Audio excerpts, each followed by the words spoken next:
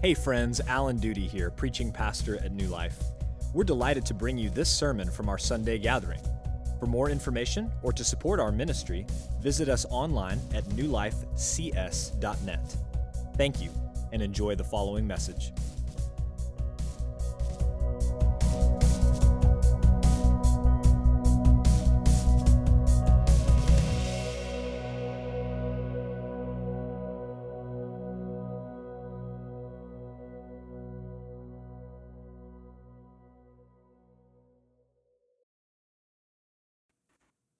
In today's episode of Preachers Are Just Like You, I'd like to tell you a little bit about my week last week. It was a very busy week. I had a lot of appointments and some writing deadlines that were bearing down on my mind and my very soul. Everything in our house was broken. The toilet that I had fixed not once but twice already. The car had every single light on that dashboard shining. The sprinkler that I had just replaced a couple of months before was backed over by that new internet company. Thank you so much. And although I've lived here for 20 years at this point and have never ever seen one in the wild, we've had not one but two scorpions in our house in the last 2 months. It was Kendra's birthday, and the sermon was terrible. And Cody asked me late in the afternoon, "Do you want to go for a walk?" I said, "I can't go for a walk. The sermon is so bad." And I left that day, and I was so discouraged. I was driving down University, and I was thinking, "Lord, I'm so anxious. I'm so stressed out." And then I remembered, as I almost got to the highway, that the first words in today's text are, "Let not your hearts be troubled." I had been expositing those words for 9 straight hours, and it never occurred to me to actually believe them and put them into practice. So here we are, friends, this Sunday after that week that I had, and I'm sure that you can relate. You've had many weeks like that yourself, even if you weren't writing a sermon. And my hope and my prayer today is that these words from Jesus at this time where the disciples were so discouraged, so anxious, so troubled, would meet you where you're at today, wherever that is, and lift you up and encourage you and put you in a place where your eyes are fixed once again on the person of Jesus. Because that is what we most need this morning, isn't it? To fix our eyes on Jesus. So we're going to learn in the text today that trusting Christ is the cure for the troubled heart. Jesus begins with those words that I just mentioned, "Let not your hearts be troubled." Well, what was troubling the disciples? I mean, so many things. Jesus had just told them that he was going to be going away. He had been talking recently about being betrayed and crucified. And that was troubling the disciples because this was their teacher, their master, their Lord. They had given up everything to follow him and had followed him for 3 years of their lives. They were troubled because Jesus said he was going away. They were troubled because Jesus just told them that one of the disciples would betray him. And every one of them was so stunned that they all asked in succession, "Is it me? Is it I, Lord? Is it I?" They couldn't believe that one of them, Judas included, would betray Jesus. They were very troubled by that. And then Jesus had just told them in the last section that all of them were going to fall away and that Peter himself was going to deny Jesus 3 times before the rooster crowed. So the disciples had a lot going on in their hearts and minds. They had a lot of reasons to be troubled. Jesus' impending departure, Judas' betrayal, them falling away and denying Jesus.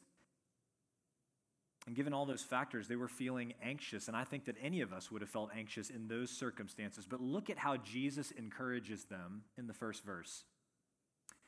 "Believe in God, believe also in me." Now, I want you to notice he doesn't say, let not your hearts be troubled. Everything's going to work out in the end. He doesn't say that. Non-Christians give that counsel regularly. Don't worry, everything's going to work out. And I'm not sure why people give that counsel to each other, because it's patently false. Many times things don't work out the way that we want. They don't work out the way that we hope. And I think even among Christians, when we go through trials, we often tell ourselves, or we often tell each other, some version of that same thing. Don't worry, everything's going to work out in the end. And sometimes we even use Scripture to make that point. We'll point people to Romans 8:28, and we know that for those who love God, all things work together for good. Now, don't misunderstand me. Romans 8:28 is absolutely true. God is working all things together for good for those who love him. That is absolutely true. The problem, though, is that our definition of what is good for this world, good for our country, good for our families, good for us personally, our definition of what is good is not always the same as God's definition of what is good. So back to the text, what does Jesus say here? Believe in God, believe also in me. We don't put our trust in the future, that things are just going to work out in the end. We don't believe in karma as Christians, that good things will eventually happen to good people. Jesus commands us to put our trust in God, to put our trust in him. Because from a human standpoint, the future is always uncertain. And that's because we don't know the future and we don't control the future. No human being knows and controls the future, not even those who are most powerful in this world. But friends, God does. God does know the future, and God does control the future. That's why Jesus tells the disciples to trust in God and to trust in him. Because trusting Christ is the cure for the troubled heart. Friends, nothing is more important than the object of your faith. Every single person on earth exercises faith every single day. Every one of us. Whether we claim to have faith or not, every person in the world exercises faith every single day. We don't get a choice about whether to exercise faith. We all do it. The only choice that we get is the object of our faith, what we're going to put our faith in. So for many people, particularly in our country and particularly these days, their faith is in politicians and political parties. They believe that the only hope for the future is those men and women and those policies that they will hopefully enact. For others, their faith is in their finances and investments. For others, it's diet and exercise. Still others have faith in themselves or even faith in their faith as though it were the amount of faith that matters rather than the object of our faith. But Jesus says, believe in God, believe also in me. He tells us to make God, Father, Son, and Holy Spirit, the object of our faith. Because if our faith is in him, it can be as small as a mustard seed. And Jesus says we can move mountains. Because it's the object of our faith finally that matters, not how much of it we have. Trusting Christ is the cure for the troubled heart. Look what he says in verse 2. In my Father's house are many rooms. If it were not so, would I have told you that I go to prepare a place for you? And if I go and prepare a place for you, I will come again and will take you to myself, that where I am, you may be also, and you know the way to where I am going.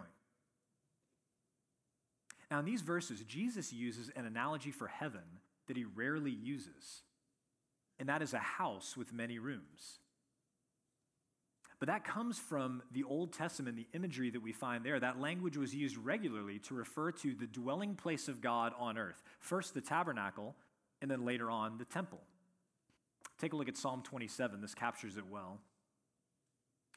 One thing have I asked of the Lord that I will seek after, that I may dwell in the house of the Lord all the days of my life, to gaze upon the beauty of the Lord and to inquire in his temple.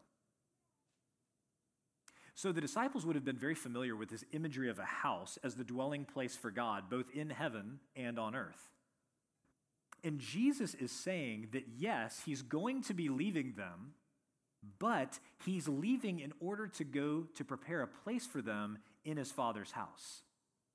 And since that's true, he is certainly going to come back to retrieve them and take them to be with him where he is. And if you're familiar with how Jewish weddings were conducted, this language evokes that kind of imagery. See, in ancient Israel, after a man and woman were betrothed, that is legally bound by Jewish law to be married, then what would happen is the man would go home and he would begin preparing a place for his bride to be. That might take weeks or months or the better part of a year, but once that place was prepared and the wedding day arrived, the bridegroom would be accompanied by his friends and musicians and singers, and they would walk to the bride's house. He would receive her father's blessing, and then he would take her, escorted by those friends and family members, musicians and singers, back to the place that he had prepared for her, and the wedding would take place. And throughout the Old Testament, this is significant because God refers to his people as his bride, and he refers to himself as the bridegroom. Then Jesus picks up this language and applies it to himself in his own teaching. And in the book of Revelation, the church is pictured as the bride who has made herself ready for Jesus, the bridegroom who comes back to retrieve his bride, just as he promised, to take her to be with himself forever. And so, friends, with these promises, Jesus brings to mind this imagery of the bridegroom coming for his bride after he has prepared a place so that they could be together forever. And that is the most important point here, that Jesus is promising to come back for all believers so that we can be with him forever. You notice here in these verses that he does not spend any time describing his Father's house or the many rooms. And I don't think that's an accident. We definitely have descriptions of the new heavens and the new earth, far more than most Christians realize. If you'll just go home and study Revelation 21 and 22, you get a very vivid picture of what the new heavens and the new earth are going to be like. It's a beautiful, wonderful place. It's a beautiful, wonderful reality. But Jesus doesn't describe the Father's house or the many rooms in any detail because the Father's house, the new heavens and the new earth, is incidental. It's secondary to the fact that we're going to be with Jesus forever. That is the main point here. I mean, what did he say? He says, I will come again and will take you to myself, that where I am, you may be also. And that's because in a marriage relationship, the house and everything in it is secondary. I want you to think of it this way. In a happy and holy and healthy marriage, the couple can live anywhere. A small house, a tiny apartment, a trailer, a tent, and they will be happy together. Because it's a healthy, holy, happy marriage, where they live is incidental. But in an unhappy, unhealthy, unholy marriage, the couple could live anywhere. A huge mansion, a beachside villa, a beautiful cabin in the mountains, and they will be miserable because they don't love each other. Where they live is incidental. It's secondary. A beautiful home cannot fix a broken marriage. So here's what I'm saying. If you're a follower of Jesus and you love him and you are looking forward to spending eternity with him, and he says that he's going to prepare a place for you, then you're going to be like, that sounds amazing. I can't wait. Because it's all about being with Jesus. It's not primarily about the place and what it's going to be like. Your focus is on Jesus, the one with whom you want to spend eternity. But think about the ways that so many people talk about heaven and the afterlife. They refer to it with language like the big golf course in the sky, or the big fishing lake in the sky, or the big mansion in the sky. There is no mention of Jesus whatsoever. And so if you don't love and long for Jesus now, there is no reason to think that you're going to enjoy being with Jesus for eternity when that is the main feature of the new heavens and the new earth, beautiful and wonderful as they may be otherwise. There's a reason God uses the picture of marriage to illustrate his relationship with his people. And so ask yourself the question, am I looking forward to being with a person for eternity? Or just being in a place that I think would satisfy me? Now look again at the end of verse 4. Jesus says he's going to prepare a place for them, and then he says, and you know the way to where I am going. Verse 5. Thomas said to him, Lord, we do not know where you are going. How can we know the way? At one level, it's regrettable that the disciples didn't understand Jesus very often. But one of the things that we can be so thankful for is that all of their questions meant that Jesus had an opportunity to teach, and it gave these gospel writers the opportunity to write down his answers for all generations so that we could benefit from them. Thomas says, we don't know where you're going. How can we know the way? Look at what Jesus says in reply, verse 6. Jesus said to him, I am the way and the truth and the life. No one comes to the Father except through me. If you had known me, you would have known my Father also. From now on, you do know him and have seen him. Thomas said that they didn't know where Jesus was going or the way to get there. But again, notice that Jesus doesn't even address the question of where he is going. He doesn't answer that part because the destination is not the most important thing. The relationship is the most important thing. Now, Jesus' answer to Thomas's question is one of the most clear, powerful statements in all of Scripture. He says, I am. He takes the very name of God for himself. If you go back and look at Exodus 3, when God reveals himself to Moses, he says, what is your name? What should I tell the people? He says, I am who I am. I am is the name of God. Jesus takes it for himself all the time. He says, I am the way, the truth, and the life. Jesus does not say, I am a way, a truth, and a life, and some people come to the Father through me. No, he says he's the way, the truth, and the life, and that no one comes to the Father except through him. I want you to think about each of these phrases for just a moment. First, I am the way. If you think about other religions for a moment, even think about the popular series The Mandalorian, this is the way. How does every other religion talk about the path to eternal life? They refer to it as a way in many cases, but what is the way? The way is a set of beliefs. It is a set of practices. It is a way that you have to live your life morally, ethically, and otherwise, religiously, in order to earn your way into the afterlife. That is the way for every other religion. It's a set of beliefs and practices that you have to do well enough in order to earn your way to the afterlife. But what does Jesus say? He says, I am the way. I am the way. The good news of the gospel is that Jesus came to fulfill the law for us.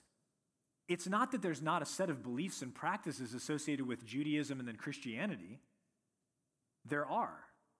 It's called the Law of Moses. It's very detailed. If you've ever read Leviticus, you know that. It's not that there's not a way, it's that we didn't keep the way. And no amount of second and third and fourth chances was going to be enough for us to keep the way. So Jesus said when he arrived and began his ministry, don't think that I came to abolish the law. I didn't come to get rid of any of that. I came to fulfill it. He came to obey every single part of the law in our place for us because we couldn't do it. It was impossible. And he did it perfectly and without sin. So now Jesus is the way. So when Christians ask you or others in your circle, do we still have to keep the Old Testament law? That's a question that stumps a lot of Christians. The answer is no, because Jesus fulfilled it for us. He came and kept it perfectly. He did everything that was required. And what is required of us now is to trust in him who is the way. So he says he's the way. He also says, I am the truth. And when John began his gospel, he wrote that Jesus, the only Son from the Father, came full of grace and truth. He came full of grace and truth. God's word is truth, and Jesus is the Word made flesh. He came to reveal truth to us through his life and ministry. He is the truth. And then he says, I am the life. Again, at the beginning of the gospel, in John chapter 1, John wrote that Jesus had life in himself. In him was life. And he has the authority to give life to whom he will. So if you think back a few chapters to when he raised Lazarus from the dead, what did he tell Mary and Martha? He said, I am the resurrection and the life. I am the resurrection and the life. If you want eternal life, it comes through me. Jesus is the author and sustainer of life. He's powerful enough even to raise the dead, not just physically, but spiritually to eternal, abundant life. And friends, because Jesus is the way, the truth, and the life, it follows logically that no one comes to the Father except through him. That must be true if the previous statements are true. There cannot be any other ways to the Father. And if that seems narrow and exclusive, then just consider for a second that in every other realm of life, all truth is narrow and exclusive. We have no problem agreeing with the fact that there is one right answer in math, in science, in history. We accept that. Truth is narrow and exclusive. But when it comes to religion, people throw logic out the window and they start to think that there can be multiple mutually exclusive paths to the same God. But that can't be true. All truth is narrow. All truth is exclusive. According to Jesus, there cannot be any other way because he is the way, the truth, and the life. And so he adds this in verse 7. If you, and he's responding to Thomas, but this word in the Greek is plural. All of the yous are in plural. So if y'all had known me, y'all would have known my Father also. From now on, y'all do know him and have seen him. So he's not just talking to Thomas, he's talking to all of them. Verse 8, Philip said to him, Lord, show us the Father, and it is enough for us. Jesus said to him, have I been with you so long, and you still do not know me, Philip? Whoever has seen me has seen the Father. How can you say, show us the Father? Now, why does Philip make this request? He wants to see God. Sure, Moses did, you do, I do, we all want to see God. But I think there's more going on here than that. I want you to think about the flow of this conversation and how they got to this point. Their hearts are troubled, and so Jesus tells them to believe in God and believe also in him. He says he's going to prepare a place for them and that they knew the way. Thomas said that they didn't know the way, and so Jesus said that he is the way to the Father. So now, Philip is essentially saying, but Jesus, how can we know for sure? You said that you're the way to the Father, and we believe you, but it would be a lot easier to believe if you would just show us the Father, if you would just give us that evidence. But this is the whole reason that Jesus came, is to reveal the Father, the invisible God. John began his gospel by saying that no one had ever seen God the Father, but God the Son had made him known.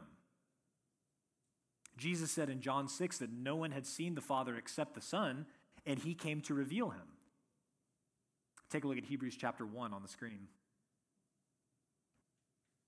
Jesus is the radiance of the glory of God and the exact imprint of his nature, and he upholds the universe by the word of his power. Look at those words, the radiance of his glory, the exact imprint of his nature. Jesus is the visible, tangible image of the invisible God who is spirit. But friends, seeing the Father requires trusting Jesus, which is why Jesus explains it the way he does in verses 10 and 11. Look at verse 10. Do you not believe that I am in the Father, and the Father is in me? The words that I say to you, I do not speak on my own authority, but the Father who dwells in me does his works. Believe me that I am in the Father, and the Father is in me, or else believe on account of the works themselves. So Jesus, as you can see from the emphasis I'm placing on that word belief, he keeps taking it back to this issue of faith. That's where he started this whole conversation. Believe in God, believe also in me. He's calling them to faith over and over again. Well, friends, the question that should arise in our minds is, why should we believe something? Why should we believe something? Is it because somebody told us that we should? Is it because that's what people have always believed? What's the reason that we should believe something? Well, hopefully all of our beliefs are based on evidence. We believe what we believe because we've seen evidence that has convinced us that it's true. Hopefully that's why we believe what we believe. But for many people, that's not true. Many people have absolutely no evidence whatsoever for the things that they believe. But our beliefs should be based on evidence. And so Jesus points us to two pieces of evidence: his words and his works. First, he points the disciples back to his words. He claimed throughout his ministry that he wasn't speaking on his own authority, but that he spoke God the Father's words. And this was something that the crowds always picked up on. Take a look at Mark chapter 1. And they were all amazed, so that they questioned among themselves, saying, "What is this? A new teaching with authority. He commands even the unclean spirits, and they obey him." And at once his fame spread everywhere throughout all the surrounding region of Galilee. Jesus spoke like no one else in human history, both in terms of what he said and how he said it. He spoke truth with absolute authority, almost like he wrote it himself. Almost like that. That's what impressed the crowd so much. So he says, believe my words. You've heard me speak. You've heard all these things that I've said. But if that's not enough, second, he points them to his works. He says, either believe my words or else believe on account of the works themselves. Now remember, all throughout John's gospel, what has John been referring to Jesus' miracles as? Signs. Signs. He uses that word again and again. A sign is something that's pointing to something else. And in this case, the signs of Jesus' miracles are pointing to his true identity as the Son of God, the one and only Son of God. So how do we know that Jesus is in the Father and the Father is in him? Jesus says the words of the Father and then backs up those words with his miraculous works, which point to the fact that he is the Son. So we should believe his words, but at the very least we should believe because of the works, especially his resurrection from the dead. That is all the evidence that we should require to believe in him. Okay, so Jesus is going to prepare a place for his disciples who know that he is the way to the Father and the Father is in him. We are called to trust Jesus' word on this, which is backed up with all of his miraculous works. But remember, he is still going away, and that means that the disciples are still troubled. So I want you to see how Jesus encourages them and us with these final words. Let's pick up in verse 12.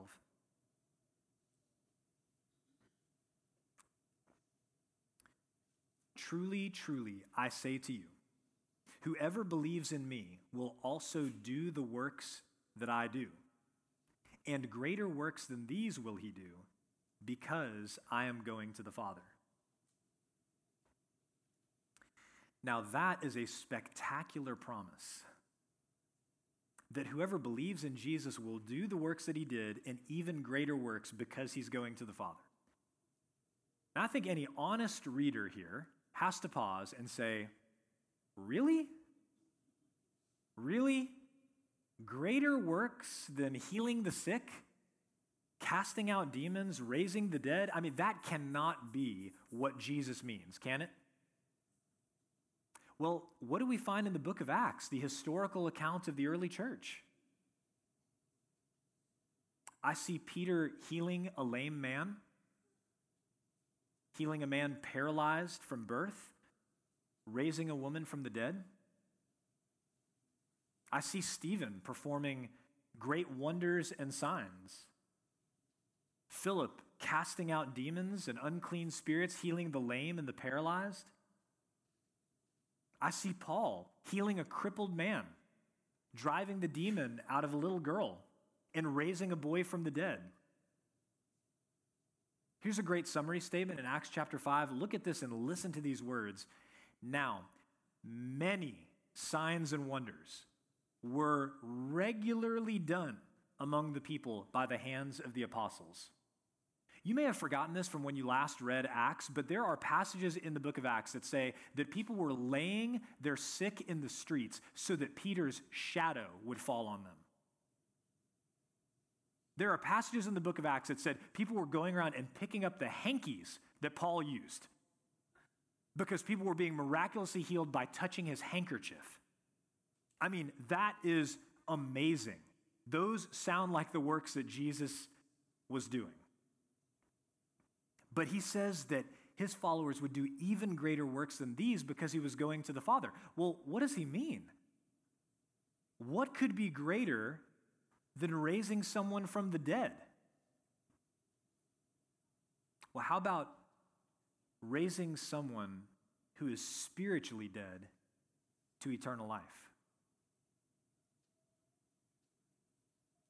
When we think back to Jesus raising Lazarus from the dead, that's an amazing miracle. But the reality is Lazarus was going to die again. Sin and the curse would make sure of that. Lazarus' physical resurrection was temporary. And that's why Jesus shares the better news with his sisters. I want you to look on the screen again at John 11. Jesus said to her, I am the resurrection and the life. Whoever believes in me, though he die, yet shall he live. And everyone who lives and believes in me shall never die. Do you believe this? Do you believe this? That's a question for you this morning, not just for Martha. Do you believe this? See, healing people or driving out demons or raising the dead, those are incredible works.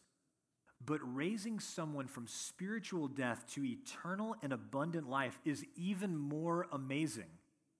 It is even more amazing than that. Those are the greater works that Jesus is talking about.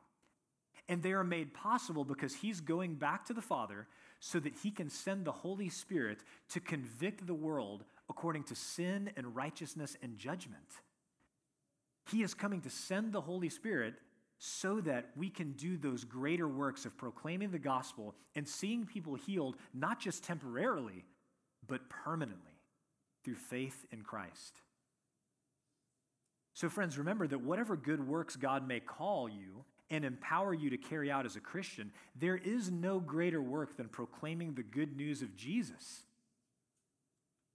All physical healings are temporary, but spiritual resurrection is forever. So we should devote ourselves to doing good works, but especially to the work of making disciples, because that's the greatest work that we can do. Now look at verse 13 and 14, and these verses make a lot more sense with the context of verse 12 that we just talked about. Whatever you ask in my name, this I will do, that the Father may be glorified in the Son. If you ask me anything in my name, I will do it.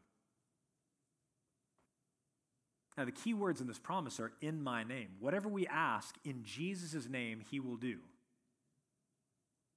So what does that mean? We can just tack in Jesus' name to the end of anything and get it? No, what Jesus is saying, to pray in his name is to pray according to his character and his will. Jesus doesn't just sign off on anything that people ask him for.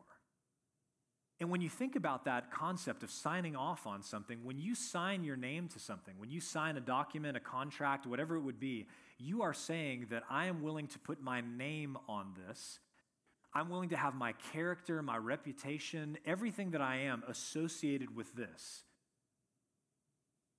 And so the question is, would Jesus sign off on this thing that I'm asking for?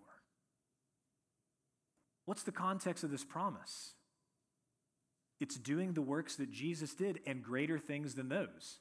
And then he adds this promise, if you ask anything in my name, I will do it, that the Father may be glorified in the Son. Well, again, let's go back to the book of Acts. What do we find there?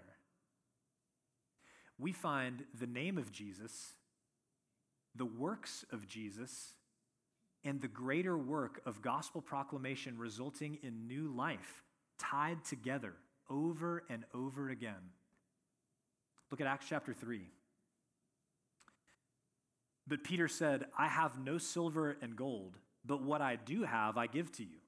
In the name of Jesus Christ of Nazareth, rise up and walk.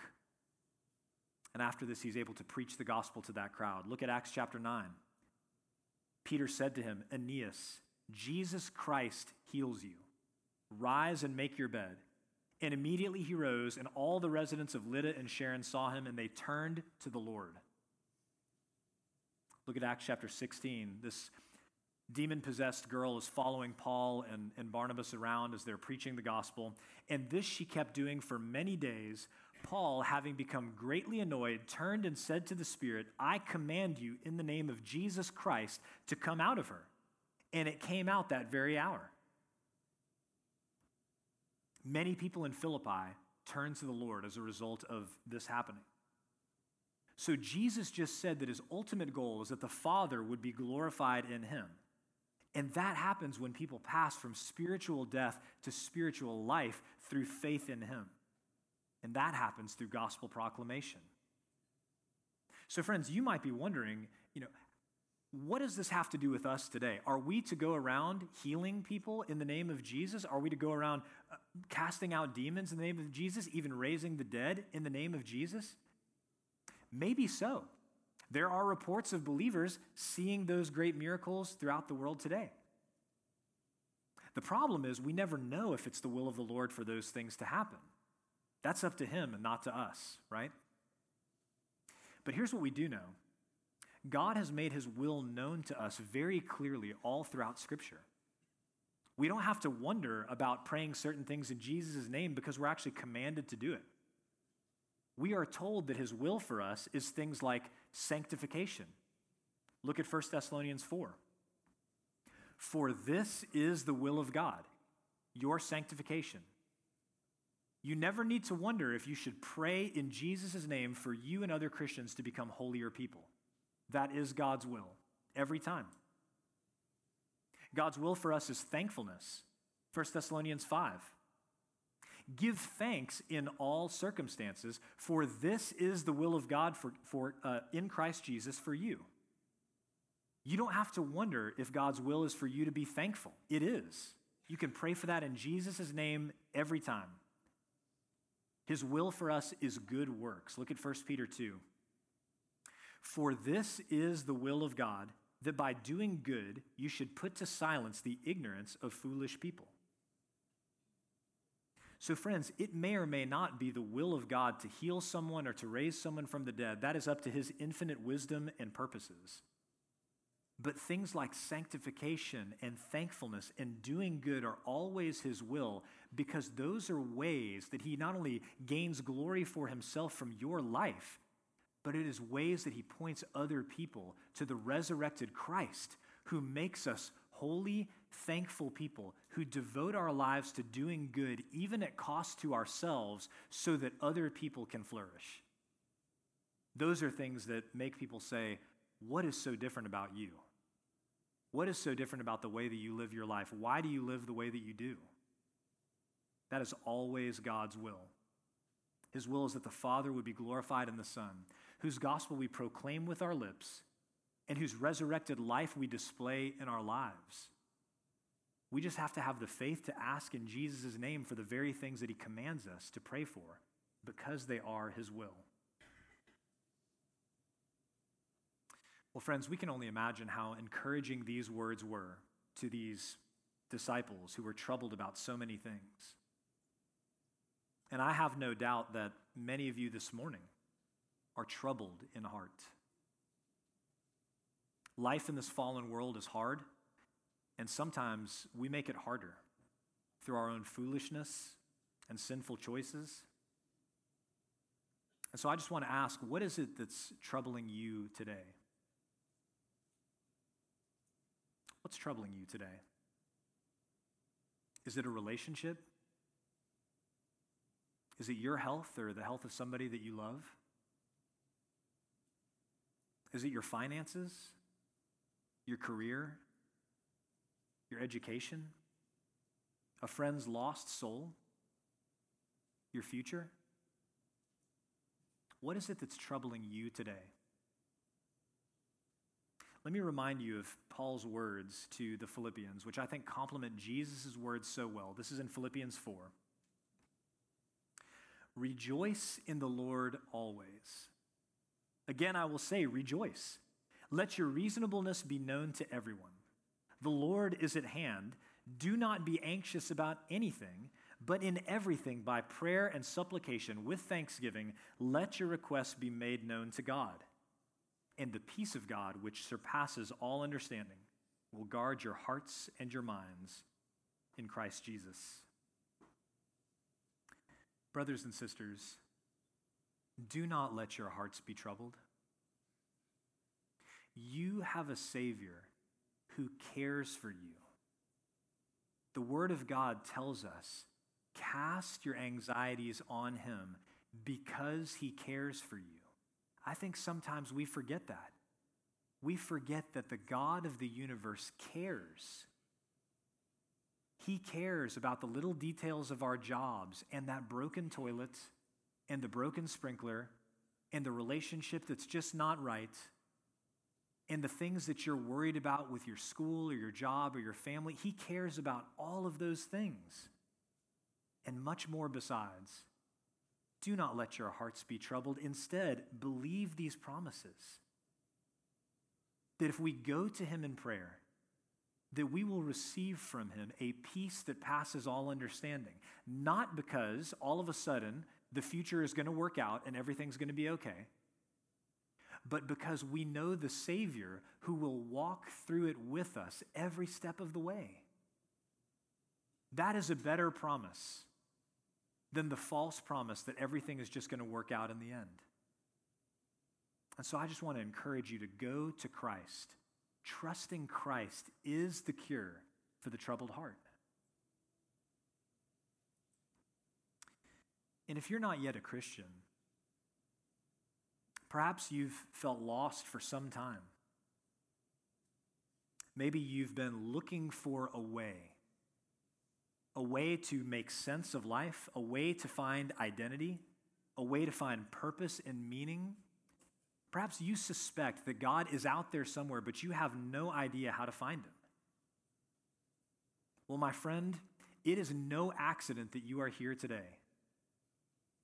God has brought you to a place filled with people who know the way, the truth, and the life. That is no accident. We know the way, the truth, and the life, and his name is Jesus of Nazareth. He claimed and proved to be the only Son of God. He came to live a sinless and perfect life on your behalf, to die in your place for your sins, and to raise from the dead, not so that you could have a second chance to try harder, to do better, to earn your way to heaven, but so that he himself could become the way for you. That's why he came. So if you've been looking for a way, know that Jesus has been looking for you.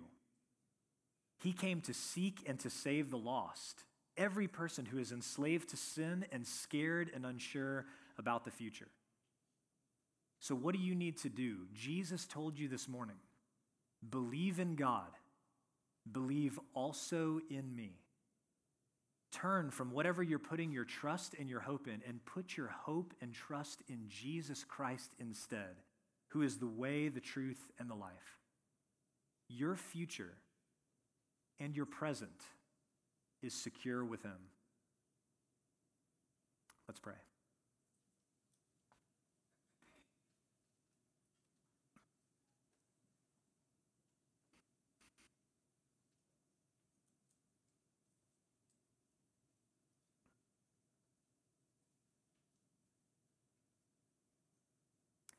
Father, we thank you that we are no longer searching for a way. We're thankful that although the way had been revealed to us in your law, keep the law and you will live. That you have sent Jesus Christ to be the way, the truth, and the life for us. That we could be reconciled to you through him. I pray that all of us would learn to trust Jesus, to cast our cares on him because he cares for us, and to not let our hearts be troubled. And I pray for all those whose hearts are troubled this morning spiritually because they've been looking for a way. I pray that you would reveal yourself to them in the person and work of Christ, and that they would place their faith in Jesus this morning. Thank you, God, for your word to us. In Christ's name we pray. Amen. Thank you for listening to the sermon audio from New Life Baptist Church in College Station, Texas. For more information or to support our ministry, visit us online at newlifecs.net.